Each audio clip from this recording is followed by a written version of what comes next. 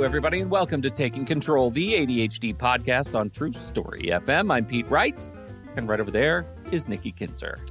After I take a drink of my coffee. Hello, everyone. Welcome. We've learned nothing about podcasting. Don't drink right? on your line. The timing is off here for me already this morning. Oh, well. Okay. I'm back on target. We are continuing our job series, and this week we're sort of inserting an episode because we were so deeply inspired by our members-only happy hour that happened at the beginning of this very month. The month of, what month are we in? It was actually, May. It May? The May happy hour was just last week. So as we record this, so by the time you hear this, some weeks will have passed. But we started talking about red flags about halfway through this conversation, our happy hour conversation, and people had red flags at work. Yes, they did. Flags at work. And I kept thinking, red flags at morning, employees are something. Red flags at night, workers' delight. No, there's a sea shanty or something. It's about red skies and things. I was trying to come up with some sort of a pirate metaphor all morning. I've been trying to. It never worked. Anyway, people had thoughts about red flags, yes. Things they experienced and maybe should have seen in the rear view, had they only known better, et cetera. We have lots of great examples. So we're going to talk a little bit about our own red flags, and red flags, a way to see some red flags, and maybe some signals that you should keep in your back pocket so you know when you should be even looking for red flags. So that's what we're going to talk about today. We have a couple of big announcements. First of all, you know where to find us, TakeControlADHD.com, and jump into the Discord server, TakeControlADHD.com/Discord. It's a fantastic place with a growing, enthusiastic community of members all living with ADHD, supporting one another. It is the greatest place on the internet. And of course, if you really love it and you want to see all the super double, triple secret channels that you don't get access to in the public, then you should visit patreon.com/the-ADHD podcast. That's our member support program. If you want to support what we do here, if you want to see it continue to grow and thrive, toss us a few bucks a month over at Patreon, and that will help a lot and get you access to early episodes of the podcast with extra stuff, and the access to all the super triple secret channels in Discord. It's really, really great. So we appreciate you doing that. Thank you so, so much. And now we do have a couple of announcements for all. Yes, we have some summer events that are happening. So I want make sure everyone knows that we still have a few days left to sign up for the next installment of the ADHD Book Club. I am so excited to be exploring James Ochoa's book. As you all know, James has been a guest here 8 times now. 8 times, yes. 8 times. Wow. Good friend of the show.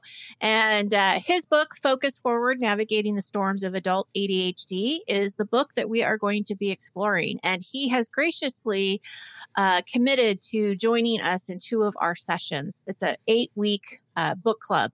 So I would love to have you join me. I have this book. I've read this book. I love this book. I give it to clients, and I am really excited about sharing this book with a group of people that we can really sit and talk about it and really understand what his work is all about. Yeah, so important. Sure. So the deadline is to enroll is May 31st.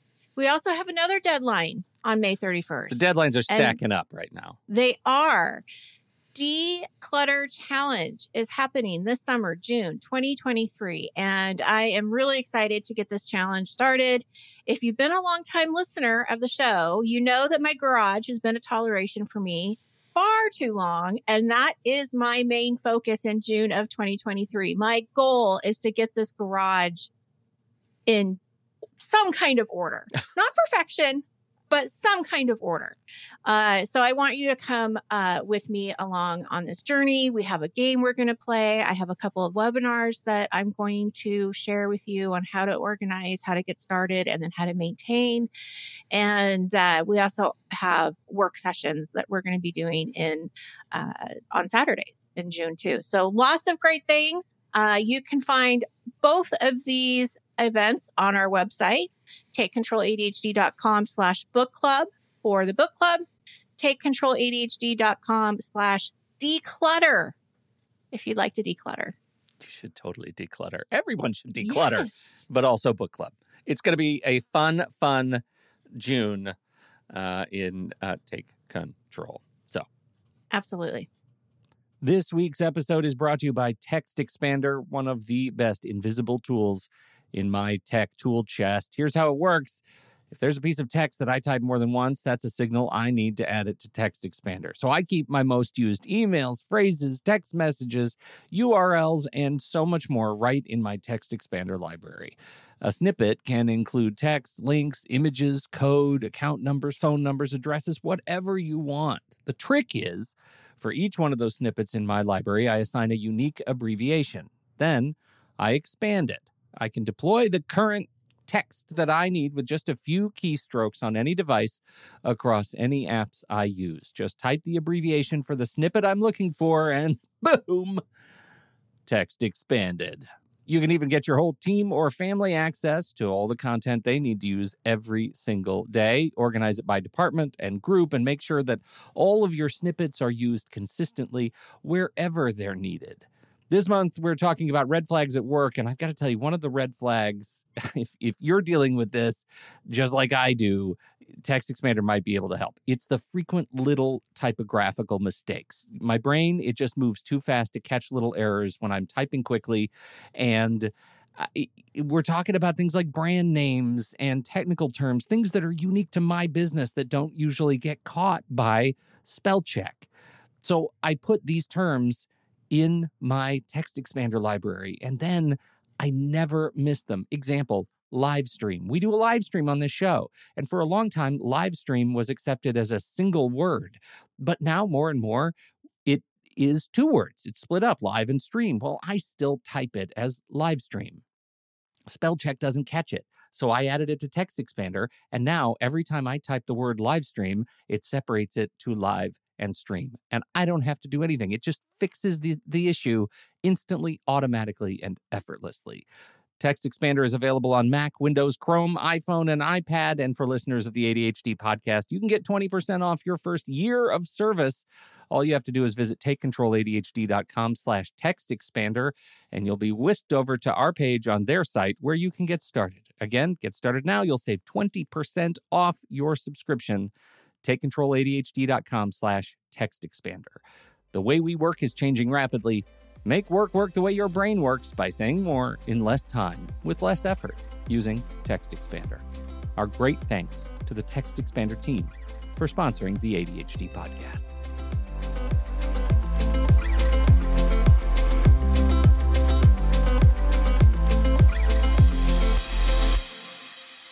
We do have an answer from the ADHD community. I neglected to mention, if you become a member at patreon.com/the ADHD podcast, you get to join us for the live chat of the live show and watch us record live. And Casey does report red flags in the morning. That's your warning. Red flags at night. Quit now. Don't even show up the next morning, which is probably closer to the truth than any of us want to admit. We are talking about red flags. Right. Where would you like to start with this conversation on red flags? Well, it looks like Melissa, our lovely brain trust partner, wants us to start with our own past job stories. Well, that was me. I actually wanted to do that. I added this first little section on top of Melissa's stuff because I want to hear your red flags, because you have worked for a long time, and even though you and I have been doing this for doing this kind of working for ourselves thing for a while, we have company experience. Do you have any experience with red flags yourself? Because I do. I've been pretty lucky. I've worked for some pretty good people. I think the red flags, it hasn't so much been like the companies that I've worked for, the people that I've worked for. It's been the type of jobs. Like, I've really kind of figured out what I wanted, what I was good at, what I wanted to do, and what I didn't want to do. Yeah. And I think that was the biggest thing is the sales. I'm not a good salesperson. Mm-hmm. I didn't like being a salesperson. And I did that for a temporary service. And I did it for a very short period of time. And I got lucky and I got a really big client. And, but you only get those clients for like a short period of time where you still get commission on them. And then Mm-hmm. like you have to go find new business. That's the Mm-hmm. thing about sales is you can't just Terrible. ride your current business. Right. You're supposed to go find new business. And, oh, I did not like the cold calling, the calling on, because this was back in the 90s. So, I mean, that's really aging me. Yeah, it was. It was back in the like mid to late 90s. And everything was different. I mean, it was actually picking up a phone call or a real phone Mm-hmm. in your office With and a calling cord. a bunch of companies. Right. Yeah. And then having the map, not a GPS, an actual map in your car to try to figure out where you were going. That's the Thomas Guide. Do you remember the Thomas Guide? Yeah. Yes. Yeah. Yes. That job was not for me. Yeah. So that would be the thing that I would say is that I really just figured out more about what I didn't like and what I liked. And I actually, the last job I had with a company was human resources. And I really enjoyed that job. Yeah. I really did love it. And I loved the people I worked with and the company was great. And it was hard to leave. But I did. My best, it's funny, as I was thinking about this morning, I was going through what are the things that that I've really struggled with in my sort of pre-ADHD career, like the stuff that I didn't know I should know about, the unknown unknowns, right? And and I realized there are a few, like my first job that wasn't like working in the tourist industry as a high schooler, right? I was working in a television station and it was cataloging old tapes. So I had to go through this vast library, this endless dark hallway that had 3/4 inch tapes, like news tapes, all up lining all the walls. And I had to go one by one, put them in the drive and log in this brand new computer system what the stories were at what time code on each of the tapes so that, when you're filing news stories, you can go back to file footage very, very easily. So I was essentially a glorified video librarian doing a ton of data entry. Right. And I realized that was probably one of my best jobs for personality because I could get go over to the 7-Eleven next door and get like a big gulp that was like a whoa gulp, like the size of my head and bigger. Right. And I could and I could, hyper focus with my stimulant and do that for hours and hours and hours. And nobody ever bugged me. And they just knew that as long as they could go into the computer and find the stories that they wanted and that library was growing, they never questioned what I was doing. It was as soon as I had responsibilities and deadlines that I started struggling. Those were the things that got in the way. And I didn't know that there should be red flags that I should know about. The more and I was, really, really good at lying to myself, at convincing myself that doing one thing was of value, even when I was asked to do a different thing. And so things like missing deadlines, I was constantly missing deadlines. And, the news business is run on very tight schedules, right? It's very deadline oriented. And so I had to get a handle of that. I was making, I would start making mistakes that I would be caught on multiple times, like misspellings, names, those kinds of things that I just wasn't paying attention to the detail. When I got thrown, was I resilient enough? Did I have was I able to recover and come back? What were the things my manager was calling me on in terms of, we know you're overloaded, but you're not catching up. Like, what do we got to do to catch up? And then, the complete other side of that is dealing with and learning to live with a complete lack of feedback, right? Like, when I don't know if what I am doing is good or not. And those sort of make for a catalog of the things that I was struggling with before I realized I had ADHD. Yes, yeah. And I realize only in hindsight now that I was being given a gift by having a manager that would talk to me about them, right? That would talk to me about them before, repercussions occurred. And that was a big deal. I think now, had I had the systems that I have now, that I count on now, like a big visual tool to tell me, here are the deadlines, right? Like if I had gone to the trouble of creating and using whiteboards and doing the kinds of things I do now, it would have been a different experience. If I had, if I'd thought to ask, like, hey, producer, I need you to look at the work that I've done today and check me on my spellings and make sure, like, if I'd called to account an accountability buddy, like I would have done a different kind of job, a different level of quality, right? Those are the things that I think I was counting as red flags that I, given with the gift of hindsight, know now could have handled better and just didn't. So I don't know. Is that a fine way to set the table for our own red flags? Yes, I think so. Because I think, Absolutely. from our conversation the other night, I feel like some of these things kind of bubble up to, what other people were talking about. And I realized just how much I was able to relate to them.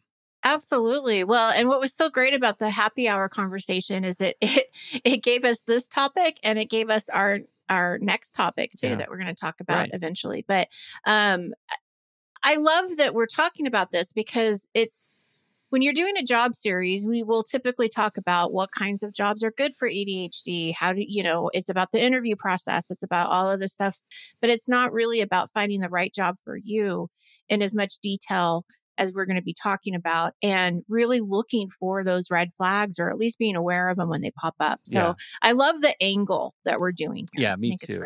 And it does start with the red flags that pop up before you get the job. And this is probably a good one to start with, just because, one, I know there are people in our community who are looking for work right now. And because of the economic conditions in which we live, there is an increased sense of weight and stress on finding the job and just saying yes to what comes. And so it's important to be aware of the red flags maybe before you jump to a yes, so that you can poke around and ask some more questions, right? The first one was an interesting one that came about, talking about just when you're hunting for the job, and it was, you find a position and the position has been posted for a long time. Like they are clearly struggling to fill this position. And we've got Melissa posted in our notes a quote from Monster.com, quote, "This may be a sign that the company has put the position on hold or has high turnover for reasons that might raise concern. And sometimes companies will collect resumes just for the sake of gathering information about current salary conditions." So I think both of those things are true. I think, having been on the inside trying to fill positions like this, it could also mean that the company is dysfunctional at a very core level, that they can't find someone who sticks. And it could just mean that it's high turnover because it's a bad job. And I think that's something to be aware of. It's something to be aware of, and it's something to ask about. Yeah. I'm going to talk a little bit more about this when we talk about the interview, but that's a great question to ask when you're in the interview, is how long has the position been opened? Why is it opened? Like, is it a new position, or is it a current position that you're trying to fill? And, really asking those questions around this job and hearing what they have to say, because it is a key. Doesn't mean that it's a no-go for the job. I mean, but it's something, like you said, be aware of and ask questions about. Yeah. Which leads to, like, what are the keywords that the job is actually selling? And one of the keywords that we're looking for is competitive salary, right? Oh, this job offers a competitive salary. Competitive with what, right? They want you to think it's competitive with the market, like it's competitive that with other positions that might be recruiting you on your very best day, but it could really be competitive with the bottom of the market. It could be competitive with entry level. It could be competitive with, like, it ends up being, competitive salary ends up being kind of nonsense words. Like, there's no number associated with it. And competitive salary doesn't take into account your specific offer as somebody who's willing to come and deliver their blood and sweat to the organization. So this is interesting, because I see both sides. Sure. Because I'm in HR. Right. I was in HR. I see both sides. I see why you don't, as a company, you don't necessarily want to put the number out there, because you don't want to sway people one way or the other. And you want people to apply who are interested in the job. But this is interesting. I was talking to a friend of mine who does hiring, and now in Oregon, in the current climate.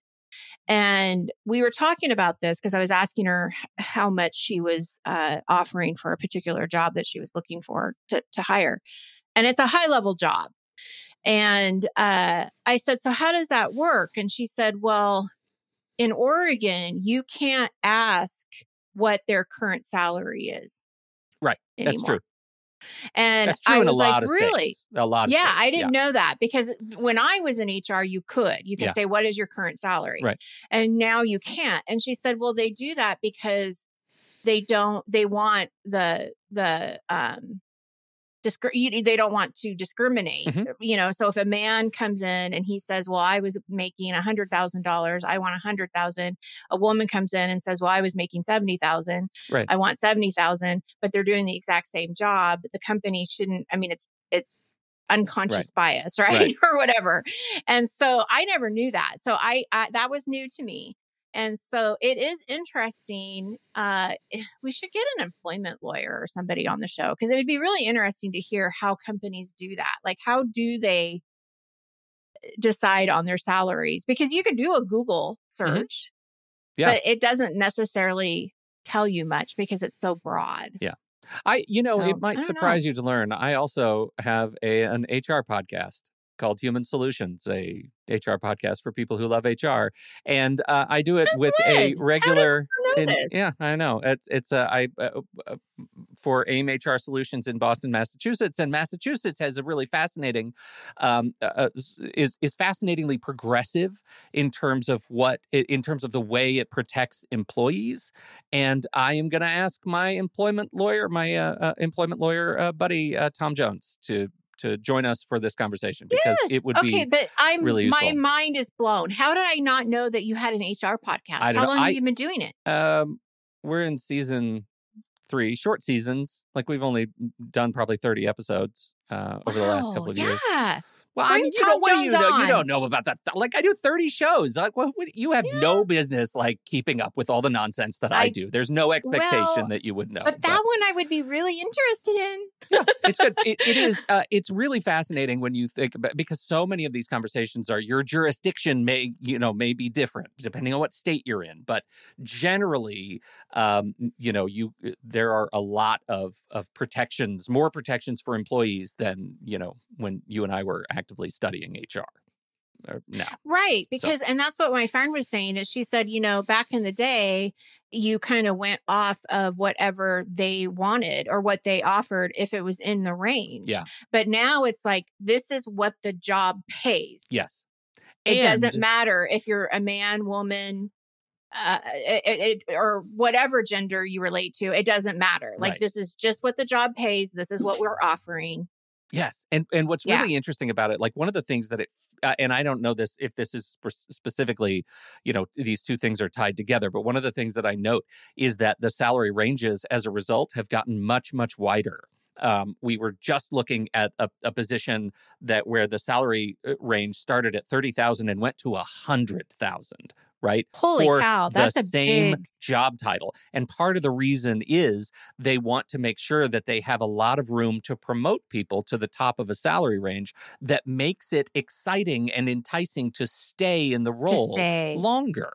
And so I totally get that. And you want to come in and you want to be making the highest, but competitive salary could mean we're competitive with the 30,000 or we're competitive with 90. It really, like you said, it really doesn't mean anything. Yeah, it doesn't mean anything. Until you get information about the job. Yep. So, yeah, that's interesting. Yeah, all right, good to know. Very interesting.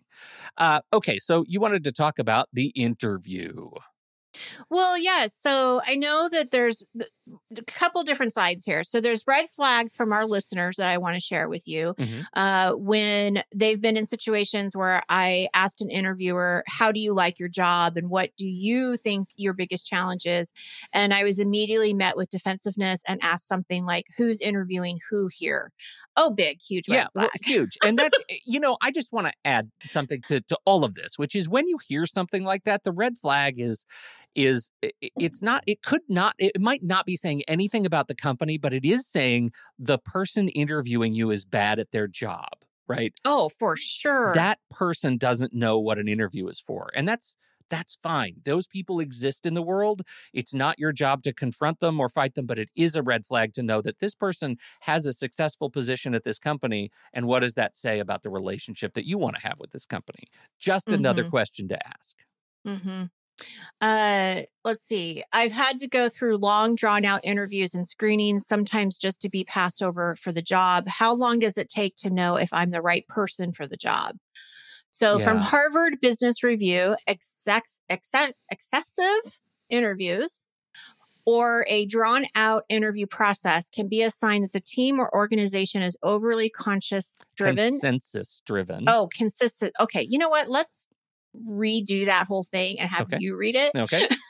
Harvard Business Review says excessive interviews or a drawn-out interview process can be a sign that the team or organization is overly consensus-driven, indecisive, or has issues driving things to completion. Totally true. That could be one of the things. The other thing, particularly if you're in tech, is that you might have to take tests, right? You might have to pass coding tests or QA tests or demonstrate skills on the job.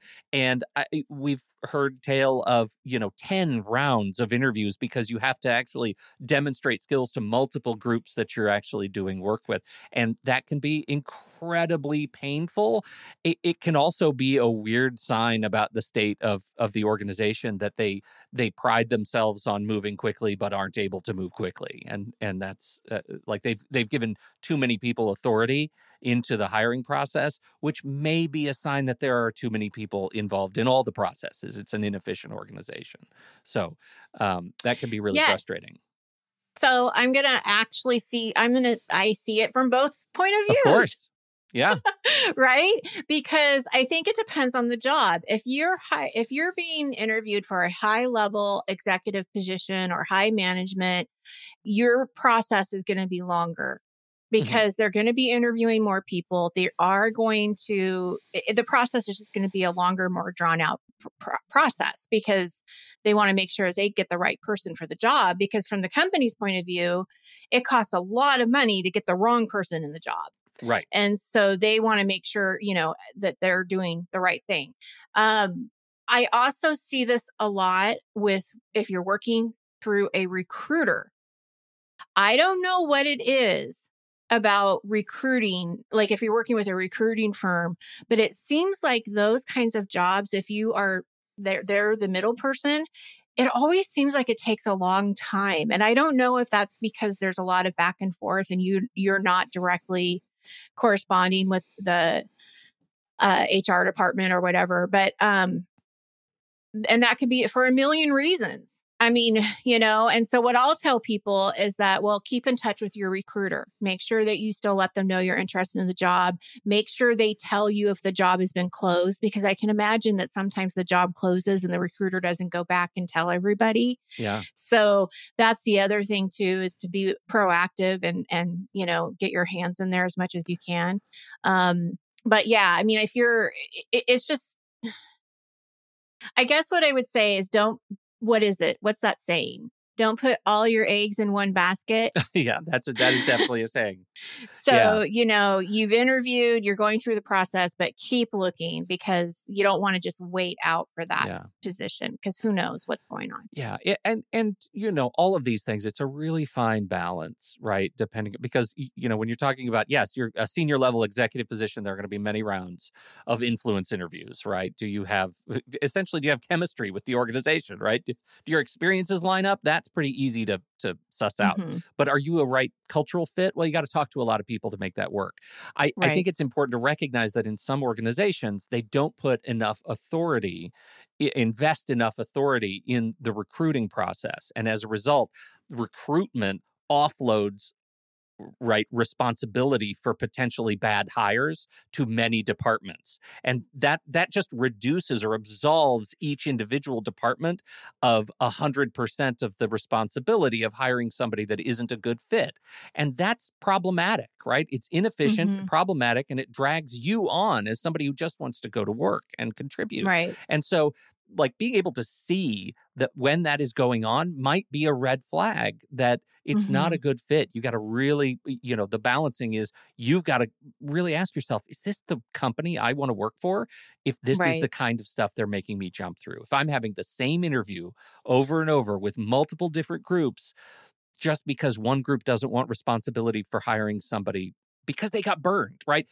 All of these processes come around because someone got burned sometime, right? We know that. Mm-hmm. Like, that's how we build policy. But it's also important to acknowledge that it might not serve you as somebody Right. who's looking for a job. So something to be aware Right. of. The other thing I want to say though, just on the other side of that too, if you do get passed over, that's hard, and that's going to take a little bit of time to kind of get over the RSD that Mhm. comes with that, right? Like that is definitely something to have to deal with, and I know I say this, and it's really easy to say to not take it personally when you really feel like you're taking it personally because it is about you. But there's so many factors that go into hiring someone, and I will tell people if you didn't get the job, I'm a big believer that it wasn't the right job for you. They saw something that wasn't going to be a good fit. We don't know what that is. We're Mhm. never going to know what that is. But I just have to believe that that wasn't the right one. And you keep moving on and stay, as positive as you can. Yeah. And you probably learned a lot along the way because you got some, really good experience with interviewing. You probably got really good at talking about you and Mhm. your experience, and take the good out of that and bring it into the next interview. Yeah. I've been in interviews where bosses talk poorly or inappropriately about their employees. Terrible. Red Yeah, flag. Get out of there right away. that's huge. That's not okay. It's really lame, and I think it's I've been in situations where I feel like it's easy to talk poorly about both employees and managers, right? Like it's so easy to when you're in the interview process, you find somebody that you kind of like, and you say like, here are some things that are kind of frustrating about where we are right now. We're in a lull. Our teams aren't producing. We're hiring because we need somebody to re-energize, right? That level of honesty is Mm-hmm. is a red flag. Hunter International reports if they're talking negatively or giving personal information away about current employees, it's a red flag. Talking poorly about their coworkers can show that the interviewer does not handle private situations correctly, may not Yeah. respect confidentiality, and that the organization may not have a good culture. Yeah, Oh, I can think of absolutely no agree. situation in an interview process where it's appropriate to say anything like that. I agree. And that's the same advice I would say to somebody who is being interviewed. Don't talk about your past employers in a negative way Yeah. or coworkers in a negative way. Even if you left on the worst of terms, I would still sugarcoat that in a different, light.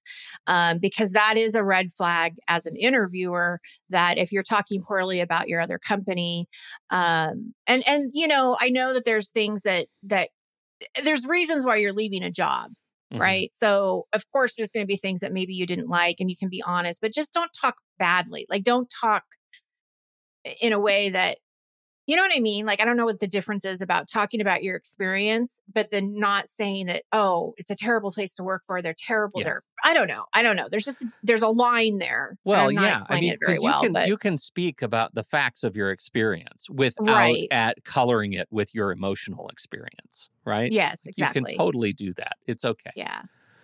And I just want to emphasize how important it is for you to interview them.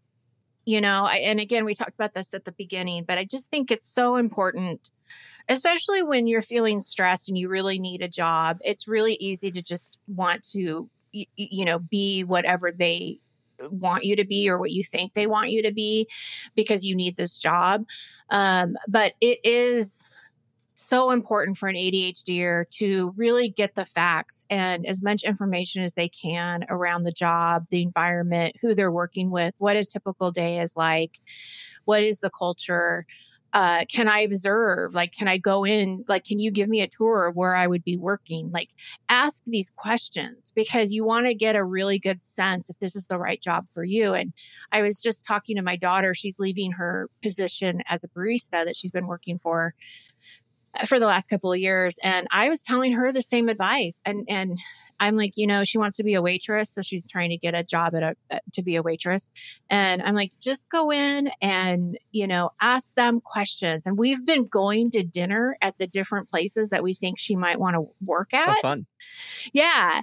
And one of the places we definitely decided that was a no-go. So that was really helpful. So anyway, that's something else. Like, check out companies. Oh, that was what I was going to say. I just forgot about that. When you're looking for a job, look at the industry that you like, not just the position. Because there might be industries that you're really interested in, and you can find openings that way too. Yeah. Rather than just looking for a customer service job or whatever. Well, and that's really that's a really good point, because I think we often underestimate the complexity and the breadth of the overall job market, right? There are companies out there that are doing something related or that service the company that you're talking to that you may have never even heard existed. Some B2B back-end company that also has great benefits and struggles to hire good people and keeping your options way, way open and like going to apply for jobs with companies with brands you've never heard of, right? Like right. There are a lot of companies out there that are out that exist. Yeah, because if you believe in the mission of the company, whether it's selling a product or a service or whatever it might be, that's just you enjoying your job more so than going to a company that you really don't care about. Yeah. Either way. Yeah. It's little things. Like I worked for a client in Edmonton once, and it was one of those experiences, right? Like it was a connection from a connection, and I ended up doing some work for this company, and they make stainless steel pipe fittings for like railings and kitchen supports and things like that. I don't know who does that work when I'm standing in a kitchen, but now I know. Again, I've just done work for them. There's a small company that out of Edmonton, Alberta, that ships internationally and has all kinds of clients that I have heard of, and they're really great. They're really nice people, and they do good work. Like, I never in a million years would have heard of them, that they even exist, had it not been for a connection of a connection of a connection. So keep your options open. We do have red flags on the job, starting with onboarding and starting a new job from our listeners. After a week on the job and just starting to get the hang of things, another new hire started, and I was the one management chose to train them. Yeah.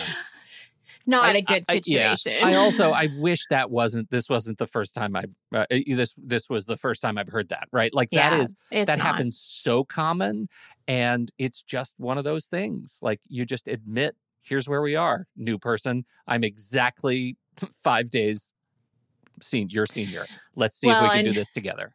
Yeah. And what I've also seen, a different version of this, but very similar, is they get on the job, they're told they're going to be trained, and then they're never trained.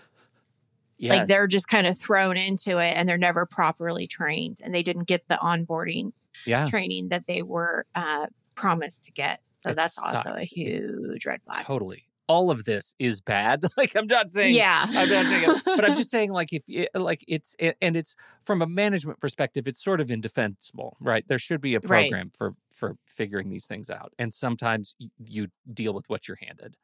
Right. From the Washington Post, you'll encounter this type of behavior in any workplace. Oh, I skipped one. It's never a good sign when you're immediately approached by one or more existing coworkers who are overly eager to share office gossip with the new hire. Really, what are we saying here? There is a little bit of Mean Girls in every office, right? Like, there's a little bit. It's, if you haven't seen Mean Girls, it's clicky. It's about clicks, right? It's about, like, we're trying to figure out whose team you're on. New hire. Right. And that's exactly. just the social dynamic of work. Washington Post says you'll encounter this type of behavior in any workplace, but when you're the newbie, you should enjoy some sort of honeymoon period free from office politics. If you notice an environment where backstabbing is common, it could be a sign of toxic work culture. Right. Yep. Okay. I was hired for a job that technically didn't exist yet. It was for a new building that had yet to open. For the first month, I had to drive to another office building an hour away from where I was hired to work. I was sat in a cubicle, and that was it. I was never giving a single task or any instruction past, you can sit here. Well, I feel like there's an end to this story at some point. Like, e- eventually you did something, right? Or did you I hope did so. you leave? That's so Did you just weird. leave? Like that feels like the setup to a joke that we don't get the punchline for. That doesn't sound very good, but it also doesn't sound out of the realm of possibility. No, and it sounds like a lot of disorganization in new hires. Yes. Yeah. It with sounds the like a company, a building disconnect. that doesn't exist yet. Yeah. Absolutely. And we run into this all the time. You know, my wife does placement for SLPs. Right. And we would run into this all the time. She'd be complaining about the fact that HR for a school district just sees there's going to be a maternity leave. And so they end up hiring to fill that maternity leave way prematurely. So you end up like double staffing because you hired somebody to take on this job that ended up taking on a maternity leave when the person who was leaving was only like 3 months pregnant, right? It was just That's like crazy. a massive disconnect between recruiting Yes. and the actual work. That's what it sounds like you're dealing with here. And Yeah. it's not good. It's No. definitely a red flag. But I am curious what the end of that story is. I am too. Yeah. And if they stayed there, and what was the job? Yeah, Like, that's right. just so interesting to me. We've Yeah. got a greatest hits of red flags on the job. Shall we just burn through these? Yes, These are good. absolutely. Many of our listeners spoke about not being given clear work expectations or their superiors being unable or unwilling to clarify job tasks or responsibilities. Mm-hmm. Yes. I had one person tell me that their supervisor said, "I have my eyes on you." Yeah. For And what? I'm like, what does that even mean? No. Yeah, that doesn't mean anything. For what? It's negative. Yeah. But what does it mean? Yeah. Unless it's followed by a wink, in which case there are Right. more problems. Right. There- Right. Whole nother set of Different issues set of and red problems. flags Neither there. one of those red flags is any sort of good. That's right. Oh, actually, that reminds me of something that I do want to bring up. So when I was talking to my daughter about different restaurants in the area, I said, well, what about the restaurant that I went to for my birthday? And it's a nicer kind of Italian restaurant. And she said, no, because when I was there and I went to the bathroom, the owner kind of grabbed her arm, but did it in like a groping kind of way, like this like kind of sleazy type of way to say, oh, you should, turn in your resume. And red flag. Yeah. I'm like, yeah, don't go there. Don't go there. So that was a God. red flag. It just dawned on me and I wanted to throw it out there. Groping is generally a red flag. Well, and it wasn't groping in bad areas, but still, she was uncomfortable with the arm touch. Enough. Yeah, no, that's It was enough that was this isn't quite right. I don't know. Yeah. So anyway. Everything is urgent or an emergency. I tried to explain to management that if everything is labeled urgent, then nothing is urgent. No one seemed to understand that concept. Everyone was always running to put out the next fire.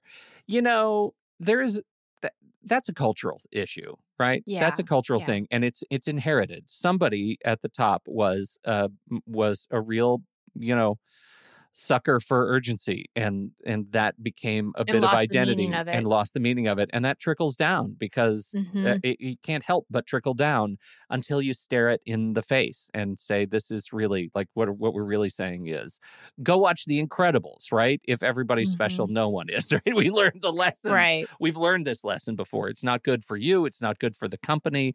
It does not create.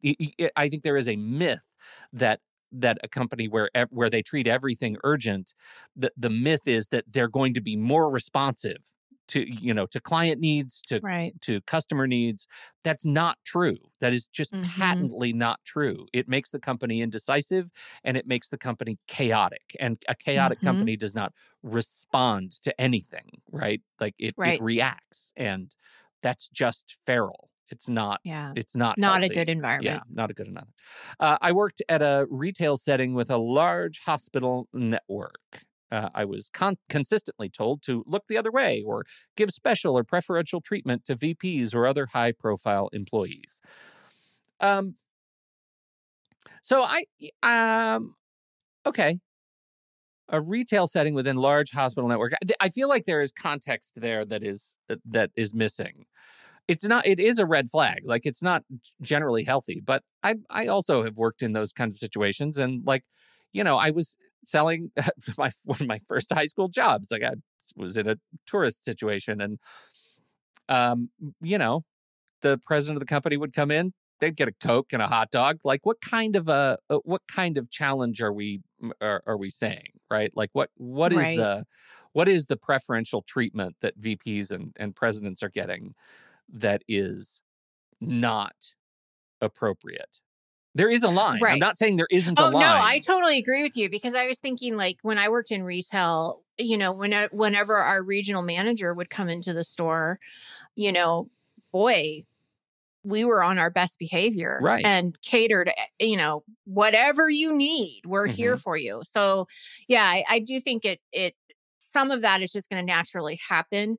Um, Looking the other way, I think that, depending on the context too, I think that like, if you're saying a VP is getting away with something that they shouldn't be getting away with Yeah. because it's not okay for other like employees or whatever, like I don't know what it could be, then yeah, that is a red flag, because you're also going, you have to ask yourself ethically, like, is this an ethical, boundary that I'm Mhm. crossing? Um, so yeah, I think we would need more information on that, Yeah. like you Yeah. said, to kind of, I just want to underscore, like, I recognize the complexity of organizations, and right, sometimes the fact that an employee gives a hot dog and a Coke to the president of the company when they come in is recognizing that we're all sharing a few pennies of that hot dog and a Coke in order right, to show off a little bit to the executive. And right. that's a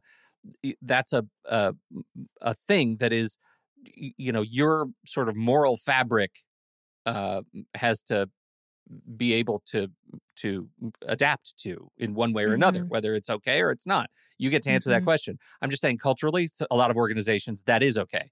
What mm-hmm. when I hear this, I think about, like, Sam Bankman-Fried, like look the other way when he's actively an antagonist in his own story, right? These are executives who are taking massive advantage of customers and employees, and that's a very different thing than a hot dog and a Coke. So, Absolutely, because I can see just the example that I gave about the owner groping. Like, yeah, if she worked there and went and said something like, this bothers me, and they're like, oh, it's the owner, you can't, you have to look the other way. That's a red flag. yeah, Get for out of sure, there. for Yeah, sure. not okay. So yeah, it all depends on the context Yeah. and what you're talking about, for sure. As I was feeling the strain of the job, I would try to take time off to improve my self care and overall health and well being, but I was shamed for trying to take days off of work and told I was being selfish. This is such a button for me. I know, Such, me too. such a button for me. And I can't, was I talking to you about this? This was an environment where somebody said, I needed, like, we have a policy where a sick day, like, you take a sick day, it doesn't matter how long you've been on the job. If you're sick, you go home. And Right. I approached my coworker or my boss, and I said, I need a mental health day. I'm feeling the effects of my depression and bipolar, and I need to take a day off. I am sick, but it's a mental health issue. And they had to litigate that because mental health was not included in any policy around health, right? So this person ended up having to take vacation time for mental health time to heal Oh, her brain. That makes me insane. That makes yeah. me insane. Right now, we are 20 years too late in solving this problem for our Right. people when these complaints first started coming up. We are way too late in having these conversations about Yeah. mental health. And it just shows, I mean, that is a massive, massive red flag. And I want to Hmm. punch something hard. Like, I get so mad at that. So, uh, Not a company that cares yeah. about you. Yeah, they don't care Yeah. about you if they're Yeah. still dealing with this. They're done. They've already Yeah. that's their signal. And I for me, it's pretty black and white. Like, if that becomes an Hmm. issue, it's like, let's go. We're gonna go find someplace else. And maybe they make Absolutely. stainless steel pipe fittings. Um, there was a lot of mention of work-life balance, but management never tried to foster that type of working environment. This is a huge red flag, right?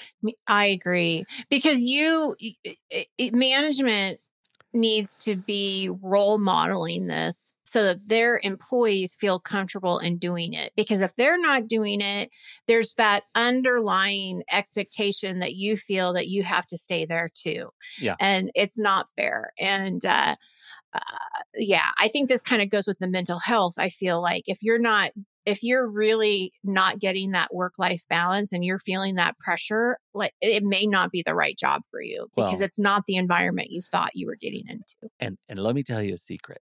This is a little Yes. secret. I One of like the secrets. trends right now in benefits packages that we're seeing a lot of is unlimited time off, right? It's Mm, just it's all PTO, personal time, and it's unlimited. Take whatever you want. That's a red flag, as it turns out, because it's a really? company that knows you're never going to take it. You're never going to take Because it. people don't take it when they have it. Yep. Yep. And they know that the peer pressure is too great. They know that any submission for time off is going to be met with some sort of judgment, and that once they do start taking unlimited time off, then they are under increased scrutiny for actually meeting the deliverables of their job. Not decreased, not the same. It's a natural artifact of historical management practices. So I would be super leery because I would say it's a massive trend to see this. It's unlimited time off, and yet very few organizations are really doing the work to understand how to manage employees in an environment of unlimited time off. So that is a little secret.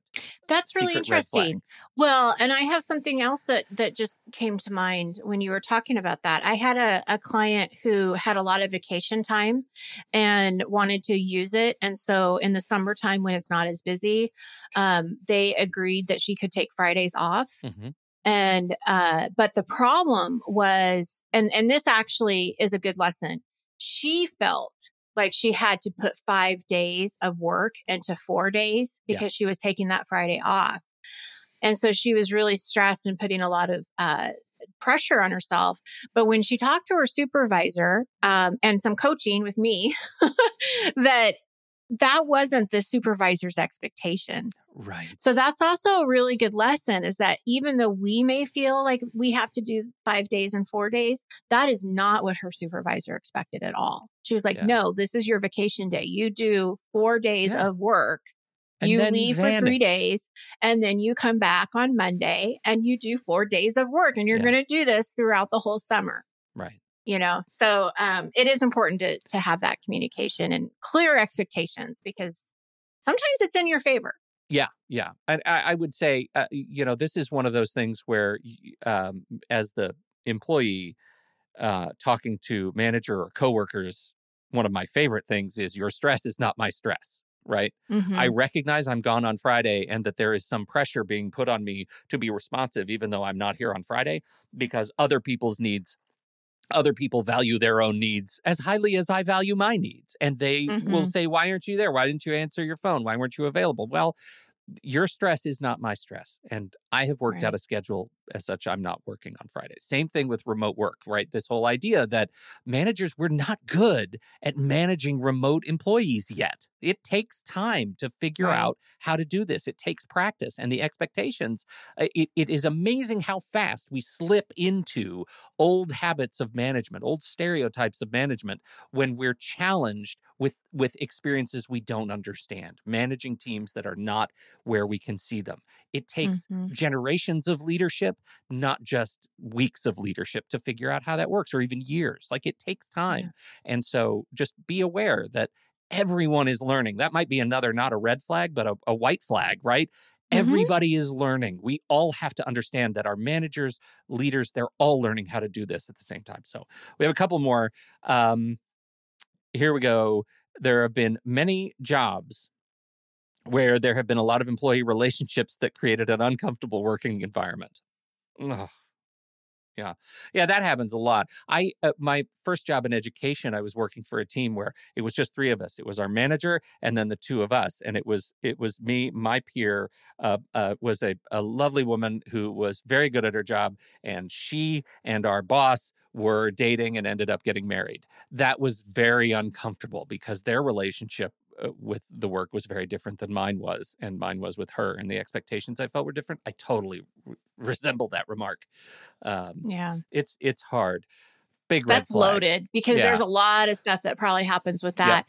And I can imagine it would be uncomfortable, especially if somebody's having an affair or, like you just know more than you want to know. Yeah, right.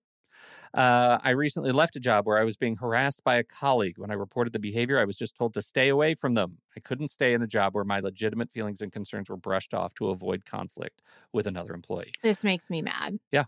Yep. You did the It's right not okay. thing. It's not okay. Well, and I can tell you, I have a client too who was being harassed and went to the supervisor. They did an investigation, and the person that was who was harassing was fired within 3 days. Yeah. So there are people that will do the right thing. Yep. But then there's a lot of people that don't, and that is unfortunate.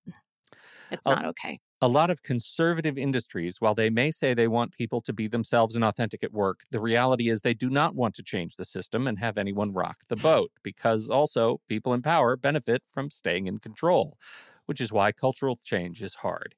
Yes. All of that, yes. And I think the bigger the company is, the harder that is from getting away from. Yeah. So that's one of the things you have to decide. Do you want to work for a big company?